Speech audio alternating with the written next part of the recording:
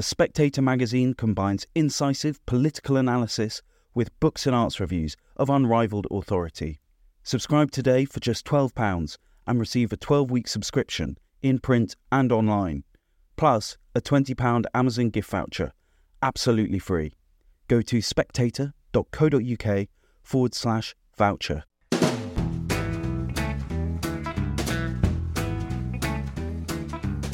Hello and welcome to the Americano podcast, a series of discussions about American politics, power and prejudices. This year, 2024, is an election year in America, a presidential election year. And so we will be doing 2 podcasts a week rather than our usual one, because we want to and because we know you can't get enough Americano in your life. On Friday, the 26th of January, last week, Donald Trump was ordered to pay more than $70 million to E. Jean Carroll, the writer who has accused him of sexual abuse over 25 years ago. That is a significant amount of money, even for a very rich person like Donald Trump. But there is some oddities about the story and the case of E. Jean Carroll. And Lionel Shriver, our brilliant columnist, has written about them in this week's Spectator. For Spectator TV, I interviewed Lionel, but it was a very interesting conversation, as it often is with Lionel, and I thought we should repeat it here on Americano. So I asked by asking her, since the headline of her piece was, "Can Donald Trump get a fair trial?" if that was a question to which the answer is no. So here it is. Almost always when headlines are posed as a question, the answer is obvious. Half the time I don't read the article. Yeah. It's like, no, next. Yeah. I mean, the irony is that Americans have always prided themselves on this notion that all are equal before the law. And what we usually mean by that is that people in positions of privilege, who are wealthy, who are influential, are not going to be treated as if they're special. They're not going to get any concessions. They have to meet the same standards as everyone else. And this is one of those odd situations where I think being someone who is influential and is a celebrity, as well as, at this point in the polls, advantage to become president of the United States, this unusual appearance of privilege is actually a disadvantage for Trump, and it means that he can't be tried like just anyone else. And there's no way that anybody in any of these trials, jurors or judges, don't have an opinion about him to begin with. I mean, you're not going to be able to find a jury anywhere that approaches Donald Trump in a state of innocence. Yes. Well, we better be careful here in case we have to pay E. Jean Carroll $80 million. I know, we should. But I think, let's be clear that we don't know, we can't prove or disprove the allegation, and neither can she, because there's no evidence for it beyond her word and the testimony of 2 of her friends who their own story got some scrutiny during the trial. But what we can say is that she is a writer of a lot of sort of erotic fantasy. She wrote a book about Hunter S. Thompson, in which she sort of fantasized about being raped by Hunter S. Thompson. She didn't. I think it's confirmed now that she. In fact, I know it's confirmed now that she had the idea to sue Donald Trump for rape. After going to a resistance party, resistance being the sort of anti-Trump movement. She went to a resistance party in New York, and George Conway, the husband of Kellyanne Conway, who is very anti-Trump, suggested it to her. It's not a sort of normal rape story, and it's not even a normal historic rape allegation. It's a very peculiar one. And E. Jean Carroll, I think she's quite amusingly eccentric by the looks of her, but she is. It's not your kind of your classic story, is it? Well, first off, of course, it's too old. she waited a very long time to bring these charges, and we should note that even in civil terms, the statute of limitations had run out. And this case was only possible because in the wake of Me Too, New York passed a law that made it possible created a one-time window for sexual abuse victims to bring their charges to court in defiance of the statute of limitations having run out. And I question that law. I mean, it's a classic, legislation passed in a state of social hysteria, speaking to the urgency of the immediate moment. And that's a formula for bad legislation.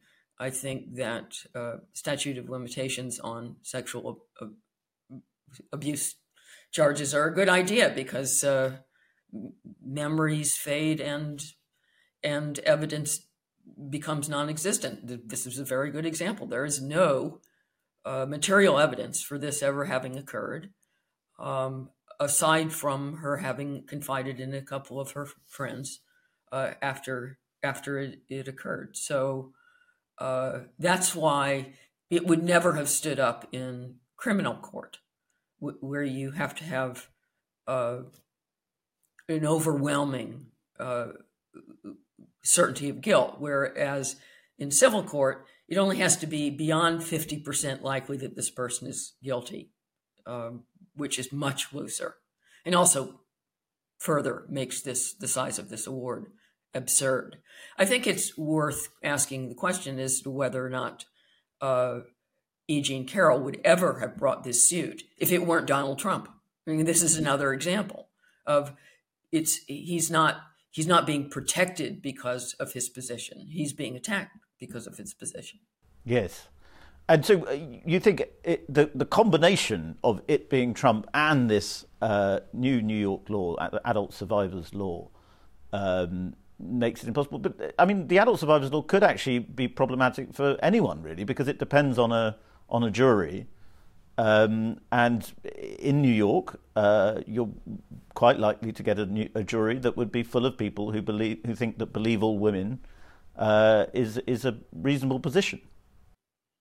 I think of all places, Trump or someone like him does not have a chance in New York State. I mean, it's chock full of Democrats. Yes, and it's run by an attorney general who has pretty much come to power on a pledge to get Donald Trump. Yes, which seems vaguely illegal to me. I don't know how that's possible. That you can then you can run on a platform of going after a particular citizen in the judicial system. And this is part of a larger picture, because of course there are those 4 other trials and the 91 charges that we keep hearing about. And it smells bad. I agree with what has become a mainstream view on the right of center that this is not the way. Even if you want to, this is not the way to take down Donald Trump. He should be defeated in the ballot box and not in the courts. And I think because Democrats are not liking the look of the polls, they're getting more and more motivated to go after Trump in the courts, including by taking him off the ballot altogether, for example, in Colorado and Maine. And I just think this whole approach is wrongheaded. It looks genuinely anti-democratic from people who never shut up about democracy. Yes. And not only is it failing to stop Trump, it could actually help him win. Of course. Yeah. And it feeds all the paranoia on the right that the Democrats are out to get Trump by any means possible. And I think they're right. Yeah. Could you give us a little bit of an insight, as an American who knows Britain very well, on the different ways in which Americans and Brits think about the law? Because it's often seemed to me that Americans accept at some level that their legal system is more politicised, because it is. And And then it means that when Brits look at legal American stories, we assume that the law has a sort of integrity that perhaps Americans don't give it. Is that a fair thing to say? Maybe, but I think that there's a politicized element in the UK also, especially now that you have a Supreme Court. The decisions around Brexit were highly political.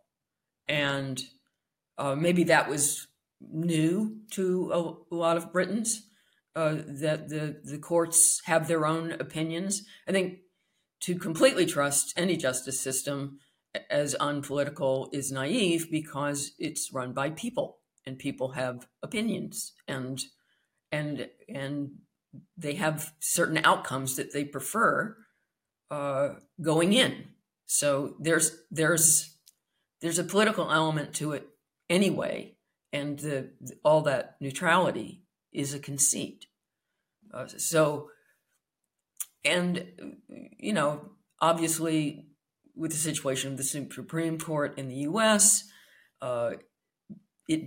because justices are appointed by a particular president with a particular viewpoint and party, so the court is eternally divided between liberals and conservatives.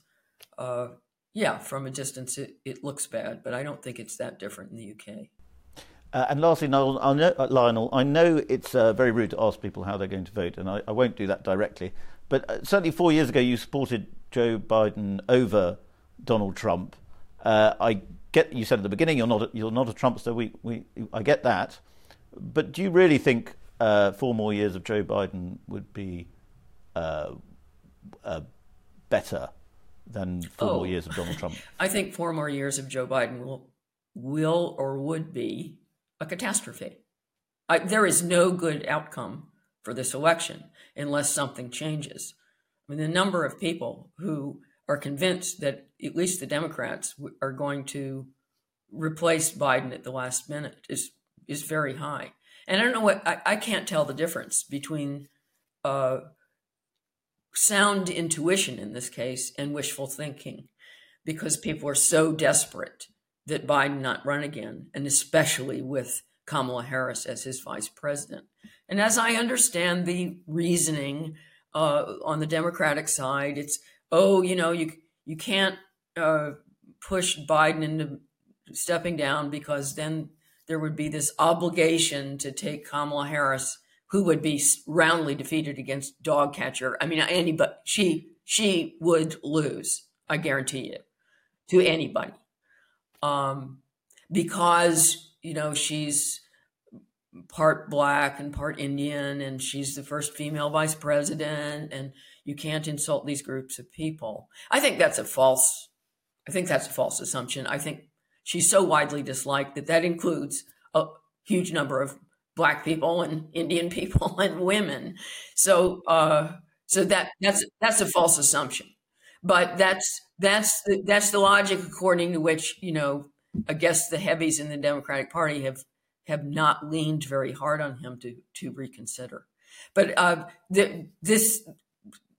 if it goes ahead, Trump and Biden, there is no way I'm going to be happy at the end of election night. I mean, I'm going to be depressed regardless of what happens, and it's just a competition of which future strikes me as slightly more horrific. And honestly, I think it's a dead heat. Well, I hope we'll have many more updates from you as that depressing evening approaches. Thank you very much, Lionel. Oh, it's a pleasure to talk to you, Freddy. That's it for that episode of the Americano podcast. I hope you enjoyed listening to it. I'd like to thank our brilliant Spectator production team, Natasha Feroz, my producer, Oscar Edmondson, who's sitting opposite me. And I would like to ask any listeners who have ideas as to who they think I should get on the podcast. We're going to be doing 2 a week, so we have to come up with plenty of ideas this year. And often you have much better ideas than I do. So please do get in touch if you have an idea of a guest that you think we should try and get on the show, or a subject that you think we haven't covered that we should be covering. And please email that to podcast@spectator.co.uk, or you can get in touch with me directly on Twitter. I think my handle is FreddyGray31, which is depressingly how old I was when I set up my Twitter account. Okay, please do that. Goodbye.